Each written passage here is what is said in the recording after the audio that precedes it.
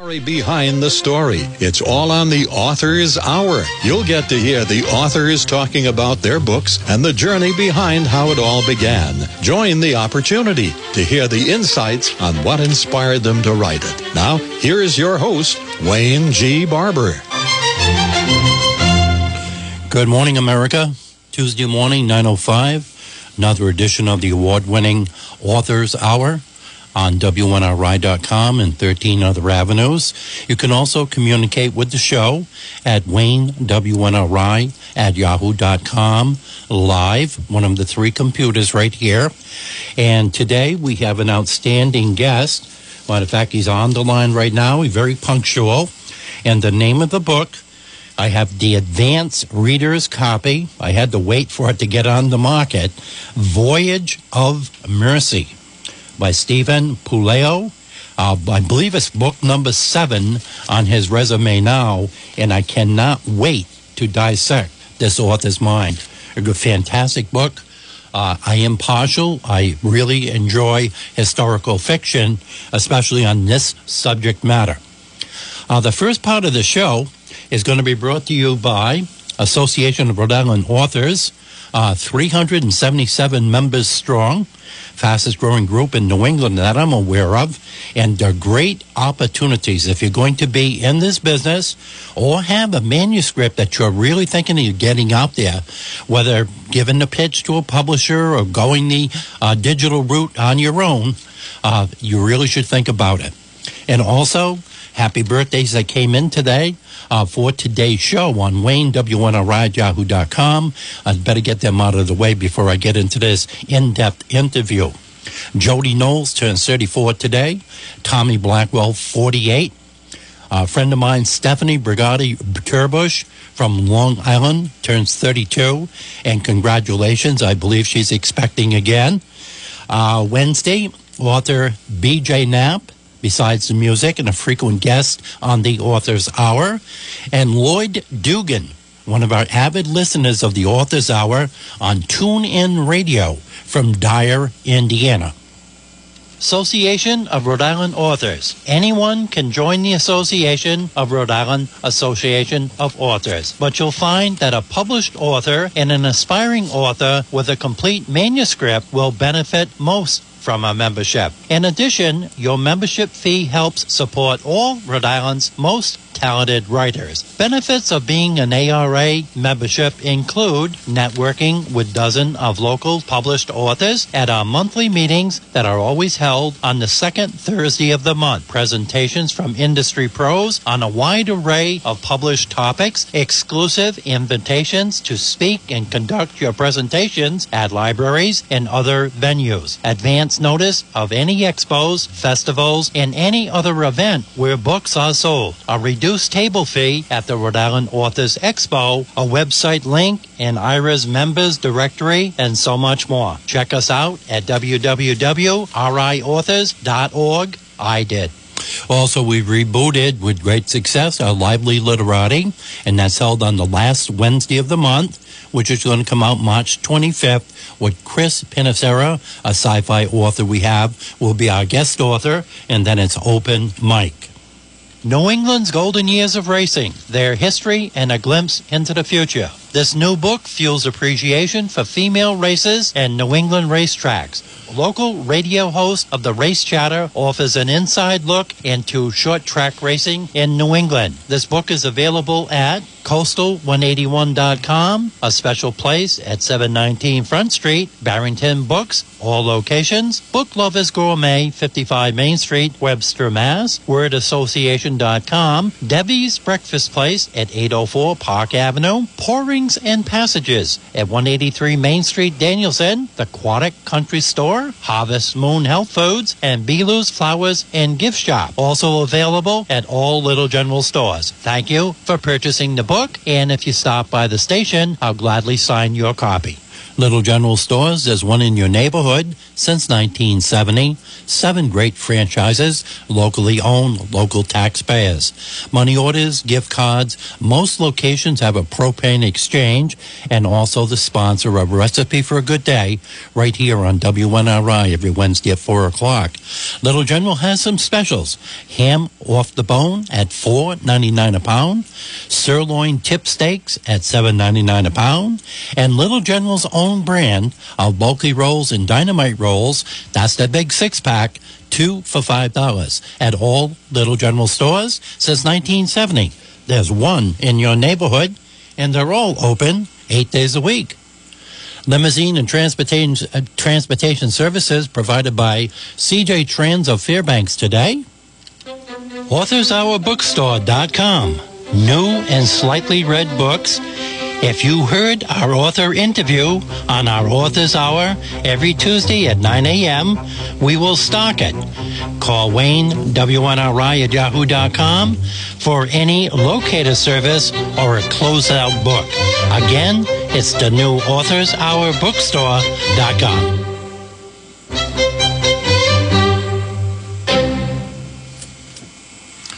On the phone right now, we have our first guest today on the Author's Hour on Smokin' 99.9 FM and other avenues. And the name of the book is Voyage of Mercy by Stephen Puleo, author of Dark Tide and American Treasures. In the 1800s, the interactions between nations consisted of pure political strategy, warfare, and occasional trade. The concept of humanitarianism aid did not exist yet and likely would have been viewed as a big weakness. In Voyage of Mercy, the USS Jamestown, the Irish Famine, and the remarkable story of America's first humanitarian mission. This book is put out by St. Martin's Press, and on the line right now we have Stephen Puleo. How are you today? Good morning, Wayne. I'm great. Thank you so much for having me. Thank you very much for getting this book out there. I love historical fiction. As soon as I got this in the mail, I called the publicist and wanted to get you on the following day. And she says, Wayne, keep your water in your body. She says, it's not released yet. You're going to have to wait like all of us. So then I looked at the front of the cover and it said advanced reader copy. But here we are. Well, it's out as of today, and it is historical nonfiction, Wayne. This is a completely true story. Just wanted to clarify that for your listeners. So the book is out today. Very excited about it. It's at bookstores everywhere, and I think it's just a great story, and readers will like it. It's inspirational. I call it a story of hope and generosity and goodwill against this backdrop of really unfathomable despair, which is the Irish Famine. 2 main characters that you could have wrote a separate book just on each one. Sea Captain Robert Bennett Forbes of Boston, a collector and keepers of documents, a bit of a hoarder, and then the Reverend Theobald Mathau, a temperance priest. Did you touch on these 2 characters in one of your other 6 novels that you did, books that you did, and then had to elaborate on them? Well, I had briefly come across Forbes in my book, A City So Grand, and he is the captain of the Jamestown. It's the first ship that originally goes to Ireland in March of 1847. So, 5,000 ships leave Ireland. With people fleeing from the Great Potato Famine. The Jamestown is the first that goes the other way, and it kicks off this unprecedented act of charity by the American people over the next 18 months. And the Forbes character in the Jamestown mission really interested me, and I said I need to do a little bit more research on this. I need to figure out what was behind it, and lo and behold, found out it was really not only the first humanitarian mission by the United States, but the world's first humanitarian mission. It's really a tale of the American people from big cities, from small towns, from frontier outposts, who donated food to Ireland over a period of about 15 to 18 months in 1847 and some of 1848. And so it's one of those inspiring stories. It's kicked off by the Jamestown Voyage, the USS Jamestown, a retrofitted warship that has its guns removed, so it has room for food, and it leaves Boston on March 28th of 1847, as I said, the first relief ship to head to Ireland. Okay, now get our listeners, our worldwide audience, up to date here on American history. We had just experienced the War of 1812. We had just gone through that. And locally here in New England, we went through the year with no summer in 1816. So all the new immigrants that came over from Europe at that time experienced the real hard times of no growing season in New England in 1816. So they were well aware of what possibly was taking place with their former neighbors and family members back home. There was one part in the book that it resonated with me. It was the communications. This happened so fast over there that some of the reports come out and the flowers were all on the potato plants in the fields, and it looked like it was going to be a bumper crop. And then overnight, everything turned black. That's correct. So the summer of 1846, that's exactly what happened. It had been a very poor crop in 1845. The Irish were hoping for a much better potato crop than 1846, and it was luxurious, as they said, and the fungus hits very, very quickly, and over about a 2 or 3 week period, most of the potato plants turn black in Ireland, which makes for a very, very difficult fall of 1846. And then a very bad winter sets in early. There's snow, cold, wind, just terrible weather.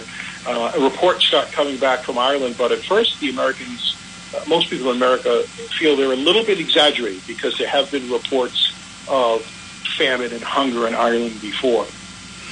Finally, on January 20th, the first ship arrives in Boston Harbor with news of just how bad things are in Ireland. And that begins this effort among the United States government and the United States people to begin this relief effort. And so President James K. Polk, senators such as Daniel Webster and John C. Calhoun and Henry Clay, who's retired at the time, and others, organize a committee at the government level for the relief of Ireland.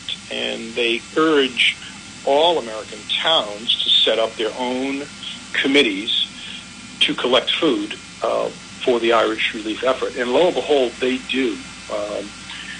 What really inspires me about the story, Wayne, is the actions of what I'll call these thousands of other real-life characters, right? They make up the single collective character of the American people.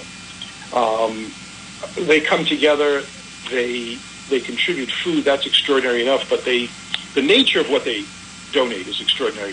Today, we make contributions with our credit cards, or we drop off some canned goods at a food pantry, all of which is great. But think about what they did in those days. They actually, furrowed the ground, they nurtured the plants, they harvested the crops. And then they took those goods, they packaged them in burlap sacks, they packaged them in wooden kegs, they deliver them by wagon to river ports. Rafts and small boats take those goods, down the Erie Canal, down the Ohio River, etc. And from there, the food makes its way to major Atlantic ports, New York, Boston, Philadelphia, Baltimore. So you have these farmers and planters in Ohio and Pennsylvania and Michigan and Tennessee, Western New York, of course, along the New England area, all the way out to what we would call the West then, right? Michigan, Wisconsin, along the Mississippi, literally taking foods out of the mouths of their own family members, or food they would normally sell at market, and shipping it to strangers thousands of miles away. Totally unheard of up to that point. Okay, I have an email here from Louis L. from Cheyenne, Wyoming, and he says, I'm a local history buff on this area.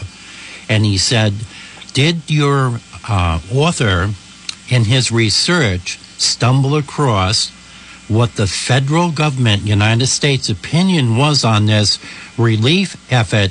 And at the same time, in 1846, the USA was involved with their large land acquisition of the Oregon territories from England. And that put a hamper on their effort, too, on their priorities. Did you run across any of that in your research? Yes, absolutely. So the Oregon issue does come up with England, but this is what's kind of interesting about this effort. So initially, the United States Congress debates the possibility of donating $500,000 in cash to the Irish relief effort. And there's lots of debate about it. You know, why is the United States doing it when Britain should be doing it for their own territory of Ireland? But there's this real feeling in Congress that should happen. President Polk gives a signal that he's going to veto that because he believes it's unconstitutional to use taxpayer money to help another nation, to aid another nation. And so what the Congress then decides to do is to turn over 2 warships and make them available to civilian captains, and they do that with the USS Jamestown, and they do that with the USS Macedonian in New York. Macedonian gets kind of tied up with bureaucratic hassles, and the Jamestown is the ship that moves forward. And so the government's real contribution here is, 1, turning this warship over in an unprecedented way for the first time ever for a humanitarian effort, and 2, as I pointed out, this committee that's urging ordinary Americans to set up relief committees all across the country to help with this effort. And so this political issue with the British kind of takes a back seat here. It's pretty extraordinary at this point because you're right, there is some talk that the discussions with the British could break down if we help the Irish too much. But there's this humanitarian streak that I think wins out in the end. Okay, get back to the fantastic character here, Robert Bennett Forbes. He had a nickname that you say in the book is Black Ben was one of his nicknames. He was collector and keepers. In today's day and age, he'd be considered a hoarder. And he made a tremendous fortune very early in his sea captain days in the opium business in his 20s. And then he lost it all by bad investments with businesses, then rebounded a second time. He was going to call it quits, and he was down to nothing in weight and everything else, plus, married, children, stuff like that. And yet he still had the fortitude to come forward to follow this through because it was the right thing to do. Yes. Sorry, I thought you were going to ask a question. Yes, you're exactly right. Forbes has this kind of Hollywood life, right? You point out. It's an era when most people didn't venture too far from their hometowns. Throughout the course of his life, he visits 5 continents and logs thousands of miles at sea.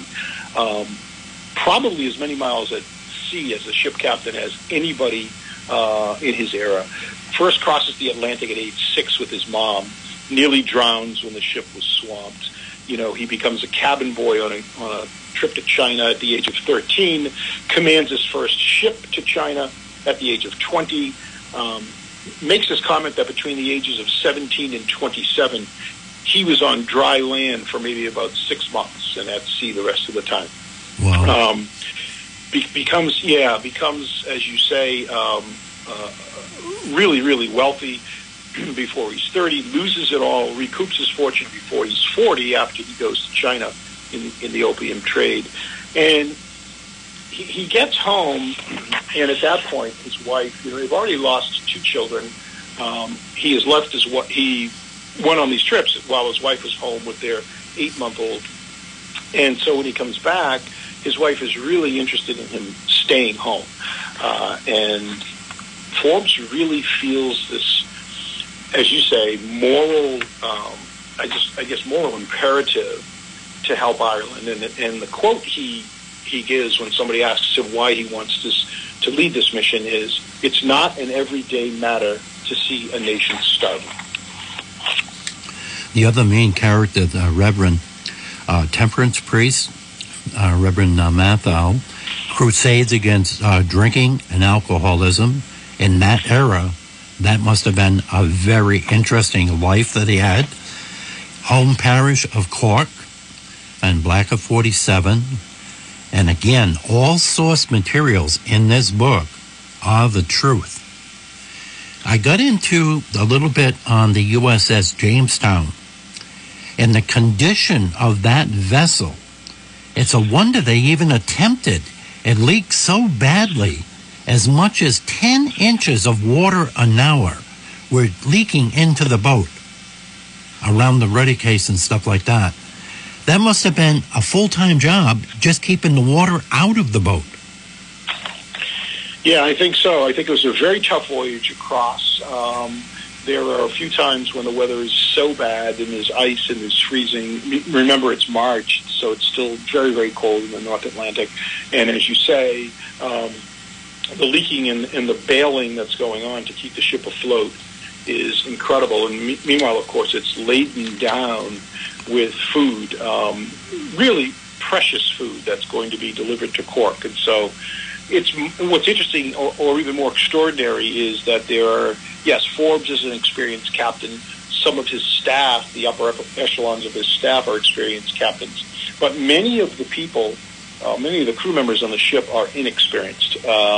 Most of the real tough sailors, Navy experienced sailors are on ships that are involved in the United States in the Mexican War, right? That's what's happening at that time.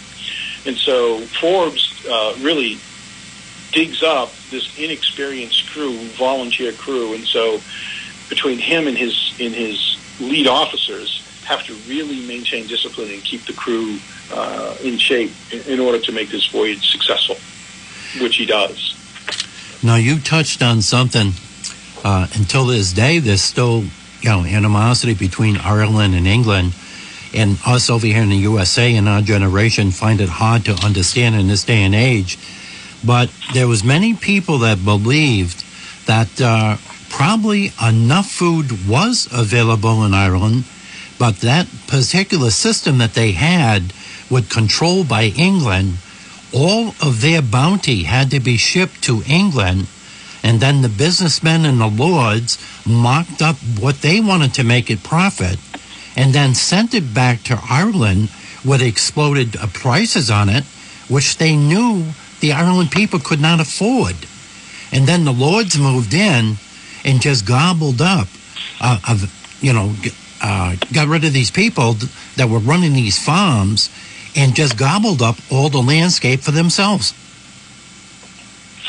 Yeah, so you've hit it exactly right. The most of the property, of course, at Ireland is owned by absentee landlords from England, and the Irish worked this land and grew these potatoes. But I think really one of the saddest parts of this whole story, maybe even disgraceful parts of this whole story, was you're right. Food was essentially exported out of Ireland to be placed on the open market. And so there are these scenes during the famine when there are carts of food being driven, down roadways, going past starving peasants, and being taken to the open market, in England. And then in some cases, ironically enough, they were actually shipped back to Ireland at prices that were way too high for the Irish to afford. Different grains and corn and things like that after the potato famine failed. And so this notion that you had food leaving a country in which starvation was rampant, attendant diseases with that starvation was rampant, it was a source of great bitterness.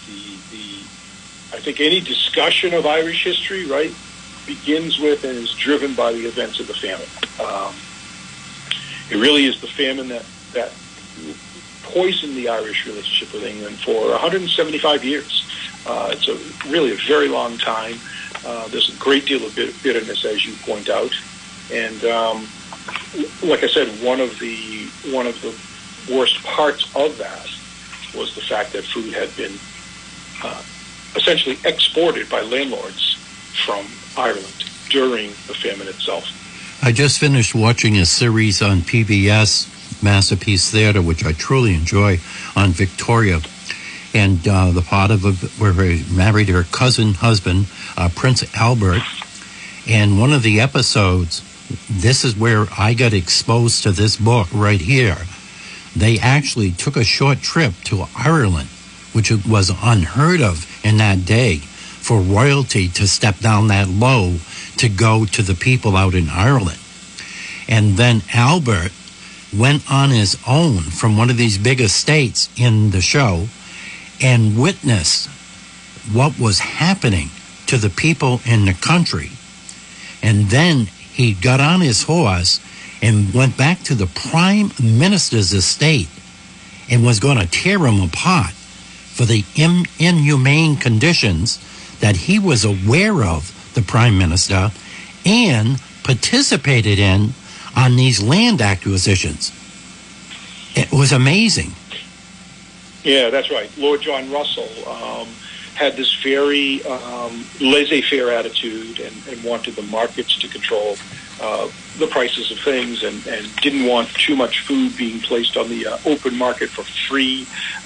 It takes a long time for him and Charles Trevelyan, who's the person in charge of relief for the British, for example, to open up soup kitchens. They don't do that until very late in the spring of 1847, when already thousands have died. And so I think, that's been part of the legacy, of this famine. And it really, as I said, has the famine itself, or the Great Hunger, as the Irish call it, has really seared itself into Irish memory, into folk memory.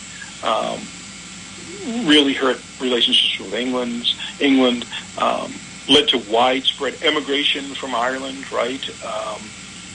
And so all of that phantom's ghost, as one person said, the famine is has been the unseen guest at every Irish dinner, since 1847. This person said that around 1999 or 2000. And I think that's certainly the case here.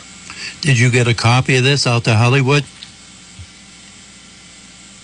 I believe my publisher has, yes. So we'll see what happens with that. I think this would be a perfect story for PBS. I really do. Well, I hope so. The book's already gotten some very good, early reviews, from Kirkus and authors and things like that, and book lists. And so we'll see how things go. Lots of appearances, coming up over the next 2.5 months for me. So I think I'll be looking forward to telling the story. Are you going to be doing any type of book signings in the New England area? Yeah, many in Massachusetts. I am going to be at one in the Providence area. So I think I'll be looking forward to that. That's going to be, I believe, on April 21st. And so I'll be looking forward to that, but mostly in the New England area. Is all of this information on your calendar for book signings and stuff on your website or some other area? It is. You can go to www.StephenPuleo, that's Stephen with a PH, and Puleo, Puleo.com. And all of my speaking appearances are there. So, yeah, you'll see the whole thing. Now the big question, what are you working on now? So I am working on my 8th book. A little too premature to talk about the topic. It'll be historical nonfiction, my kind of narrative style of nonfiction. And we'll see where things go from there. Very, very excited about the next project, as well as Voyage of Mercy. I'd like to publicly announce right over here the Author's Hour. I love his fiction and historical books and stuff like this, and nonfiction, either one. I like both of them. And this particular book, Voyage of Mercy, is going to be right up there in the top of my collection. Well, I really appreciate that, Wayne. Very nice to hear. Thank you. Well done. Well done, and thank you for writing this book. Thank you, sir. Okay, you have one of the best days of your life. You too, Wayne. Thank you so much.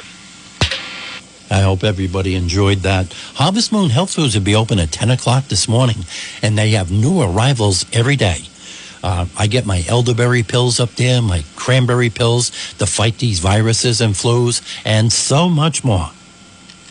Harvest Moon Health Foods, Route 21, Unit 4, Colonial Plaza in Putnam, Connecticut. 860-928-2352. Healthy foods for a healthy lifestyle, gluten-free products, over 100 dried herbs, nuts, and seeds. Healthy snacks help your body to reinforce its immune response. Hemopathic and herbal allergy relief. We stock quality brand manufacturers, including Against the Grain, Rudy's, Nature's Plus, Batlean's Organic Oils, Food for Life, and so much more. Natural honey and organic coconut sugar, raw milk.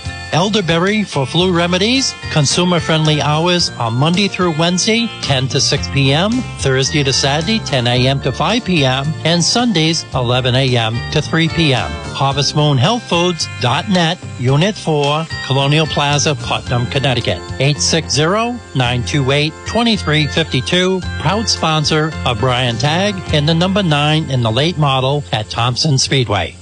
If you have a favorite author or favorite book you'd like to have reviewed or interviewed on the Author's Hour, communicate at WayneWNRI@yahoo.com. And welcome aboard again, Absolute Auto Glass at 473 St. Paul Street, North Smithfield, and running now the second phase of the Providence Journal Best in Business Awards. They need your vote. Absolute Auto Glass at 401-766-2600. Serving Northern Rhode Island and Southern Mass. Free quotes. Over 23 years in business with a high-quality owner-operated shop. Their reputation is unmatched in the business, backed by a lifetime warranty. RV and mirror replacements, free mobile services, or in-house, including sunroofs. At Absolute Auto Glass at 473 St. Paul Street, 401-766-2600. And let Steve or Casey know that you heard the ad on WNRI. I had a tremendous event Sunday afternoon up in Wilsonville, Connecticut. A historical little village in the town of Thompson, one of the 10 villages, with the Historical Society, 77 participants. It would really surprise me on a 34-degree day, but it was bluebird skies. But the same scenario happened when we all got done. There was a couple of people kicking their tires with the excitement and slamming the hood, and you know what I'm going to say. They forgot their keys and key fob in the car. Now, who are they going to call? An ex-wife and get reminded of 2 late alimony payments? Or Ghostbusters? Nope. They should be calling Larry's 24-Hour Towing. South Main Street in Pasco. Same home as Burrillville Motor Sales at 401-568-6286. Lockout service. Jump starting. Maybe you need just a surface charge to get you going. You left the dome light on. Something like that. Or you just purchased a vehicle having a great year, making this country great again. In 2020, you did your taxes, so now you bought a car, truck, or RV or a motorcycle that's unregistered and you want to get it home. Give Larry's 24-Hour Towing a call. They'll take care of the rest. 401-568-6286. Whether it's a flatbed or on the hook, they've got you covered. Also, expert bodywork, insurance estimates, and used auto and truck sales with new arrivals every day. They had a couple yesterday on Facebook. I did a share for them. Both of them were a really good consumer price at $3,200 for good quality vehicles, all inspected, ready to go at Burrillville Motor Sales and Larry's 24-Hour Towing. 401-568-6286.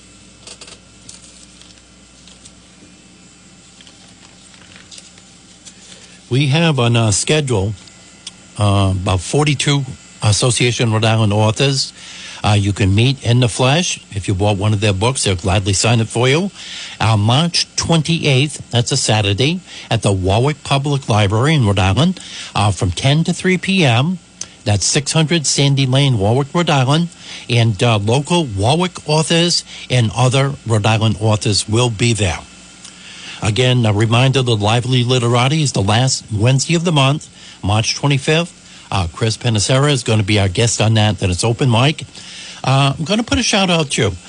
We get 377 or more authors and members of our association right now.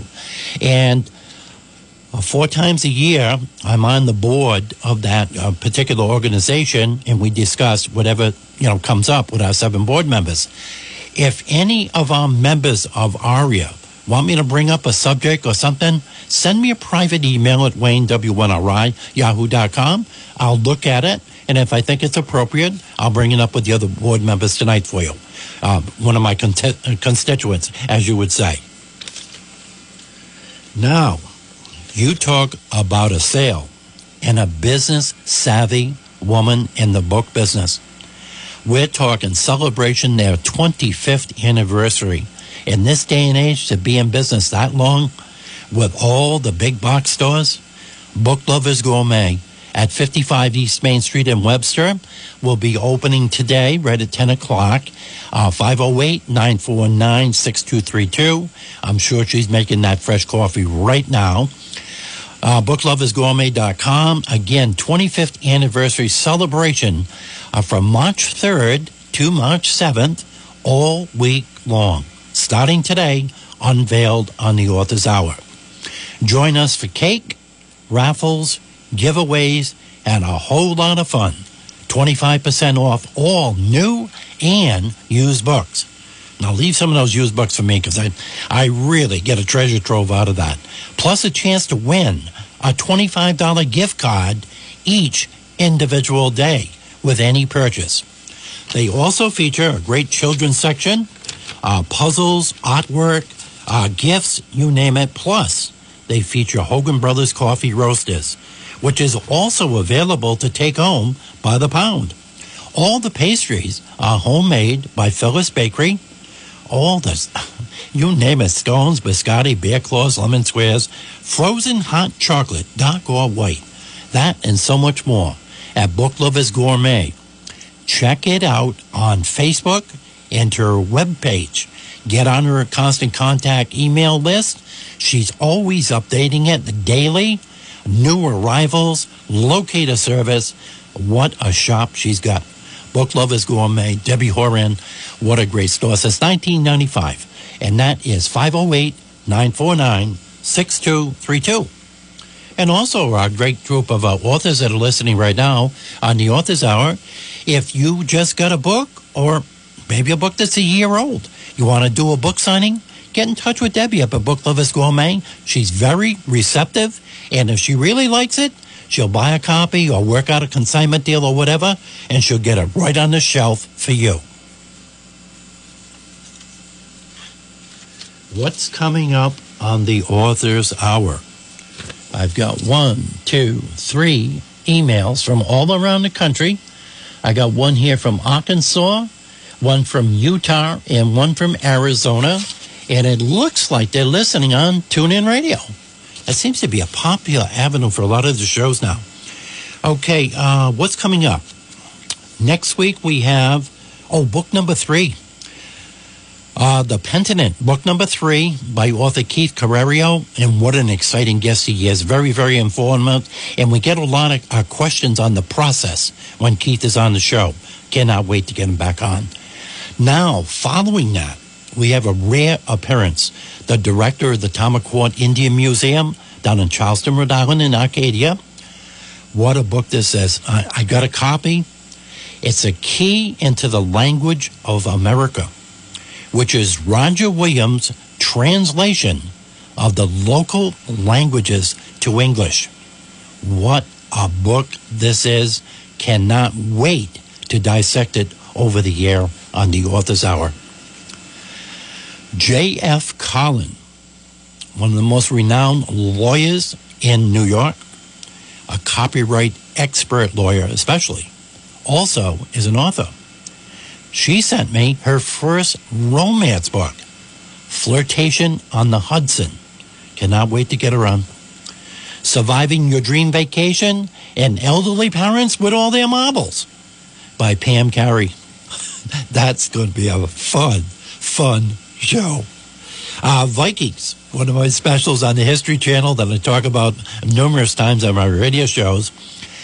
This is how the power of WNRI.com works. One of the best books ever written on the Vikings was by Magnus Magnusson. And this is not a book that was made last year. This was made years ago. It was sent to my house to read by the author. And he dared me to get him on the show and talk about it because I like the Vikings so much. Well, I took him up on it. We're going to have him on the show. And today we had Voyage of Mercy. I had to wait until it's released, so now it's released. It's out there for everybody to enjoy, and I was very patient on that. State of the Heart is another book coming up, and I better take care of Alex and Nelson DeMille, New York Times bestsellers. Their new book is out now, and I apologize for not getting on yet. The Deserter by Alex and Nelson DeMille. On the Verge, Tales of the Paranormal by a local witch right here from Massachusetts, S.M. Nevermore. And I met her at like a witch's book club over in Uxbridge, Mass. at A Touch of Magic. That is another story for another day. And there's so many. I think right now we have about 40 books to go through. Matter of fact, I've got 3 lists on them, but that's not exactly what we want to do today. And I got to get some bills paid here. And we're going to have the owner of Deada's Kitchen, a lady from Africa, wants to do an interview with me so she can do her own commercial herself. And we're talking about the proprietor of Deada's Kitchen. And Deada's Kitchen is a uniquely authentic African and soul food restaurant. All the dishes are freshly prepared with a home-cooked taste that upholds the best of West African cuisine. Right here in Woonsocket at 206 North Main Street, across from the fire department, and they're open 7 days a week at 11:30 a.m. Daily specials Monday through Friday start at $5, very affordable, to a high of $11.49. A lot of dishes with spinach, a lot of dishes with kale. Those are the healthy saying superfoods that everybody's enjoying right now. For the best ethnic soul food dishes, it's Deada's Kitchen, right there on North Main Street in Woonsocket. Let me give you that number again for a delivery, 401-767-3459. We'll get her in here, we'll do an interview, and then we'll edit it and get it on there in her own voice. Now, you're talking about new businesses coming into the Woonsocket area. The Renaissance has begun, and we're a city on the move, and we have an item that's been very popular on American Pickers with Mike and Frank and Storage Wars and other cable shows. The finds that they're finding in these storage units and in people's estates of older sneakers. And the value is going through the roof on them now, and they're fashion statements. So we have a destination business now on 10 Main Street, Woonsocket, right-hand side of the New York Lunch, very iconic location right there. The Sneaker Outlet is your one-stop shop for everything from sneakers of old to sneakers of new. On top of the sale of new release sneakers, we also specialize in dead stock and refurbished sneakers. We also offer proper shoe care and refurbishment treatments by our trained experts there, as well as a trade-in-trade program. We're the plug for shoes at the Sneaker Outlet. Just think of that. The Oscars were on 3 weeks ago on that Sunday show, and all the guys were coming in there with those very expensive tuxedos, and then the camera caught it. They were wearing sneakers because it's a fashion statement now. And you might want to trade your $300 pair of Michael or Nikes or Michael Jordans for a $900 pair. This is what this store is all about. Anything in sneakers, any brand, not just Nike. Some of those old Converse ones are worth some money too. But these are the experts at the Sneaker Outlet. 401-648-1242.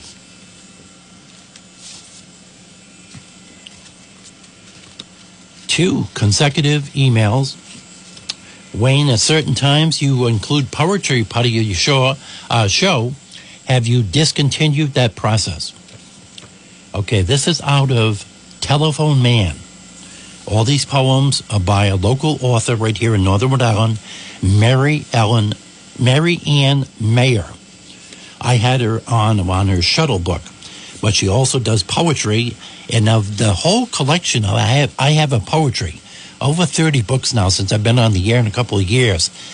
I keep going back to this book. It just hits me. It really does. I love her style of writing. Wiring Point Judith. I was loaned to the line gang, and all winter in the bitter cold, we ran cable. Ran 100 pair, 2 miles. Hands freezing, working in gloves with no fingers. I climbed every third pole on Point Judith Road and down the escape road to the water at Great Island. Another crew took it from there, laid it underwater. I remember lunch at George's of Galilee, how the heat slammed your face, how good that felt, then the chowder. And that is by Mary Ann Mayer. Nice poem. Those areas down there. I have not gone a summer in 52 years of marriage without going down to Galilee to enjoy my favorite scenes down there, do some fishing, and one of our prime sponsors, Champlin's Seafood, right across from George's. And very, very good. Okay, things are coming in. Oh, another book. It's going to be on in 3 weeks. I had that cancellation of an author. So we're going to have a world-renowned author personality. How about somebody that's been personally in charge over 3 million people in 11 countries with pro-American immigration? That's the name of the book. We are going to have George Farag, Farag, PhD, United States immigration and visa expert. You don't get any higher than this. And he's going to be here right on the Author's Hour in 2 weeks. I've got the confirmation, the contracts are signed, and illegal immigrants should not be fast-tracked to citizenship. That and so much more. If you have questions for that author or that subject matter that you want me to ask, Wayne, WNRI, yahoo.com, on pro-American immigration. And George will be here 2 weeks. So that's going to be the 17th. He'll be right here on the 17th. And we had to squeeze him in because we had a cancellation with another author on that. Now, Green Dragon Comics is closed today, but they are open, let me see here, Wednesday through Friday, 12 to 8, Saturday and Sunday, 10 to 6. Green Dragon Comics and Collectibles. We are at the Dragon. That's her slogan. That's her trademark. Once you get at the intersection of Route 100 and 102 in Chepachet, Rhode Island, you have to stop at the stop sign, and you'll see the inflated Green Dragon right there. Left-hand side of the bank, right there in Chepachet. They sell comic books, board games, role-playing games. A subject that I got really educated on in the last 3 years that she's been sponsoring, Magic the Gathering, and also Fortnite, that my grandson Graham has really educated me on. And the first Saturday in May, which is coming pretty soon, mark your calendar, it's Free Comic Book Day at Green Dragon Comics and Collectibles. You may know this business savvy gal from Comic-Con, because she really, really does a bang-up job. She's been going down there setting up her tables 3 or 4 years now. Green Dragon Comics, give her a call. Locate a service if you're missing one edition of your comic collection, or you want to get the latest stuff out and get on a mailing list for the releases, or the sealed events, or dual sealed events. Everybody comes in with their laptop and starts creating and building. Give her a call, 401-949-2076, Green Dragon Comics. Boy, they're making a comeback. Another destination business. That about covers all the commercials today, except for, oh my God, Jeff Gamache would kill me if I didn't get this one out there. You know, Jeff, local here, the IT guy, what a brilliant mind he has on the computers and stuff and programming with over 25 years experience in the business. But he's got one fallacy. I don't know if you call it a fallacy or a niche or whatever. He loves and he's addicted to pizza, as we all know. And he's got this company rated in the top 5. And he had to travel to Burrillville to the Bridgeton Triangle to prove it. We're talking about Cirio's Pizzeria and Restaurant at Church Street, Pasco, otherwise Bridgeton Triangle if you're a local. And Cirio's is celebrating 52 years in business now. 3 different owners, same location. And what a special on Tuesday. A large cheese pizza. That's a full 16 slices, rectangle shape, on a nice cornmeal crust. $6 every Tuesday. Give everybody a break in your family in the kitchen there. Take advantage of that deal. Dozen Doughboys, any day they're open for $2.50. Wednesday, they got a real nice scallop plate. This is with ice cold coleslaw and tartar sauce and those gorgeous French fries. $7.99. That is not a typo. I thought there was supposed to be a 1 in front of that because that's about the going rate, New England-wise. $7.99 for a scallop plate on Wednesday. Don't forget about that marvelous special on Sunday. It's Dave St. Arch special. Dinner for 2 for $19.99. That's your choice of 6 to 10 entrees, including soda, coffee, or iced coffee, and a homemade dessert. You can bring that home and watch that HBO series, The Outsiders, like I do. And I've already gone through 8 episodes. That must be coming to an end on that. So did we get them all in? By God, I'm going through it. My wife would be proud of me. I don't have an email saying forget my ad. And, oh, yes, I did. I got one here. Alan Hopkins is saying, Wayne, remember, don't forget. Alan Hopkins, the proprietor of Weston Hill Auto, right there on Broncos Highway in Nasonville, right at the traffic light of Route 7 and 102. If you have a 2008 or newer car, truck, or a camper, why don't you swing by Alan Hopkins here at Weston Hill Auto? He's there from 8 to 5 at 401-568-2324. Pocket full of cash. He always likes to have a few vehicles there on the lot and really enjoys selling quality cars and trucks and campers. Weston Hill Auto. Was you insulted at the dealership? Swing by and Alan will put a smile on your face at Weston Hill Auto, 401-568-2324. And let all of us fine sponsors at WNRI know that you heard the ads right here. Okay, we got that done. That one. We also, a big thank you to Aaron Kutchu for the great job he put on at the Cumberland Library. We also signed up for the Burrillville Art Festival. We're going to have a strong presence over there, September 19th and 20th. We're also going to be at the Autumn Festival in Woonsocket. Garrett Mansuri has already put out the invitation to us, and he says, Wayne, just let me know how much you want for room and stuff like that. We're honored to have you back at the Autumn Fest 4 consecutive years. I don't know if I should add this because it's not part of Author's Hour, but the audience has demanded it. Wayne, what did you do Sunday with the Historical Society over in Thompson? Okay. I'm going to include it to it because it's going to be in a future book, so I guess it's the Author's Hour. I went on a Lit-It walk, Lithic walk, on the Wurge property in a little town called Wilsonville, Connecticut. It's on Lowell Davis Road. It's actually, the name of Lowell Davis Road is on one of the bridges that you have to go under on 395, if that name of a road sounds familiar to.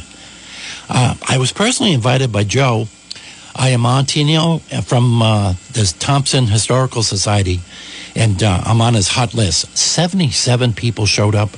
No snow, no mud, no ticks visible anywhere. We started off precisely at 1 o'clock. It was a 1 hour, 1:15 guided tour through the woods. I would say about 1.3 to 1.8 miles one way. And over 100 indigenous people cairns. But also the zoophoric structures that are down in that part. It was just breathtaking.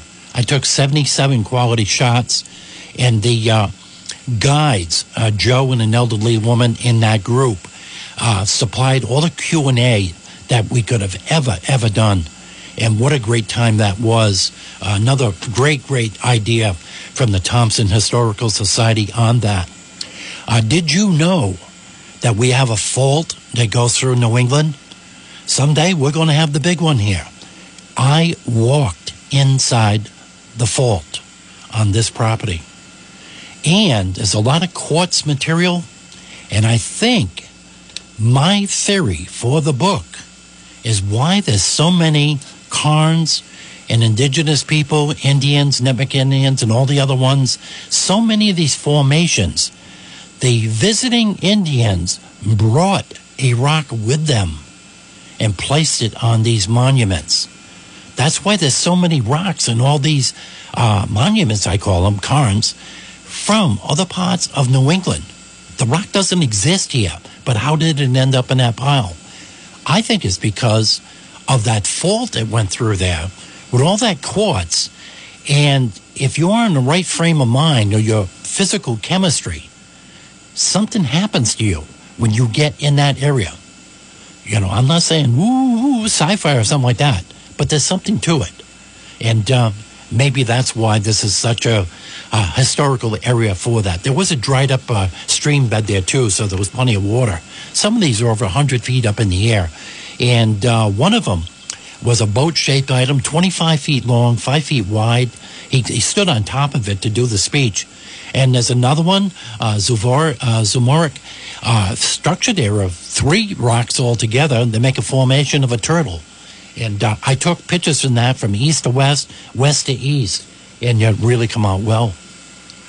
We're looking at 10 o'clock right now, and another edition of the Author's Hour with Voyage of Mercy by Stephen Puleo, available now for you. And remember tomorrow to have one of the best days of your life. Thank you to our fine sponsor. Remember to shop locally and to read a book. And tomorrow, please have the best day of your life. Your host, Wayne G. Barber.